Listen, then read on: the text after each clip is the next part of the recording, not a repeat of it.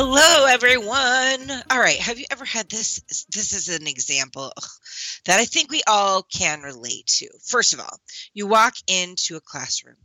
You're looking around. You see that, we have 25 people. We're at round tables. There's, five at each table, all facing you. It looks like it's all set up right.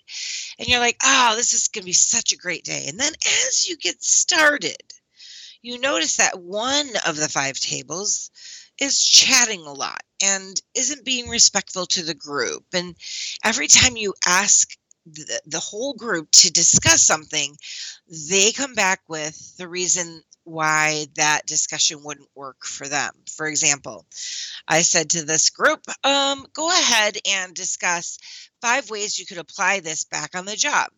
And their response to that was, we talked about it and yeah, it's not going to fit into our mold. Our people are just not, going to do that. And I was like, right. Okay. Next question to discuss is, along the lines of why would an opener be better than an icebreaker? Every group is sharing great ideas. We get to that table. We really think that icebreakers actually have a better place in training. So it really wouldn't work for us. Anyway, after 2 or 3 times of that, I was like, oh my word. People like themselves, and they found their group at their table. So what do? I number off everyone in the room, 1, 2, 3, 4, 5 at each table, so that one of these folks that's a little bit negative would be at each table. What you want to do is have the negative folk be spread out so everyone else can come alongside them and encourage them and help them see how it could work for them. You do not want a participant upset with you, especially not right away in a session.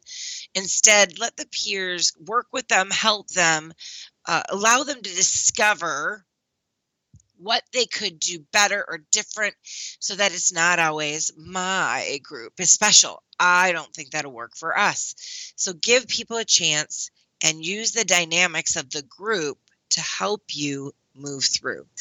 The second idea is to divide and conquer. So what I mean by that is perhaps you are co-facilitating. You take half, another group takes the other half, and that allows you to go through some content a little more quickly, because the smaller the group, the quicker you can get through a chunk.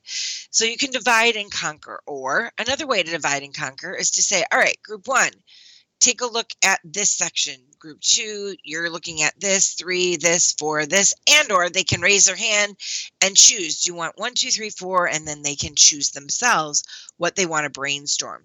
So with content, you can divide and conquer, but also with people, you can divide and conquer.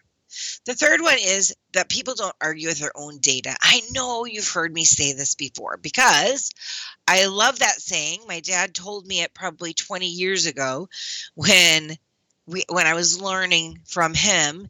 And it's true. I'm not going to argue with what I say. So why not put a discussion out to the room and hear what they have to say before you add a few other ideas in? By the time you get to you sharing what your ideas are, everyone was like, oh, yeah, because you've allowed them and honored them in what they believe to be true and what is true for them. So if they don't argue with their own data, why not let them tell you? Number 4, review is key. I think people miss this piece is really hard. Make sure that you take the time to review those really important concepts. 5, learning is directly proportional to the amount of fun you're going to have. So if you're having a really good time, having fun is not a bad thing. It is a good thing. People love to be entertained.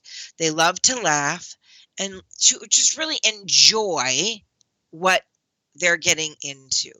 So remember that learning is directly proportional to the amount of fun you have. So I'm Becky Pike Pluth with the Bob Pike Group. This is your creative training technique tip for this Friday.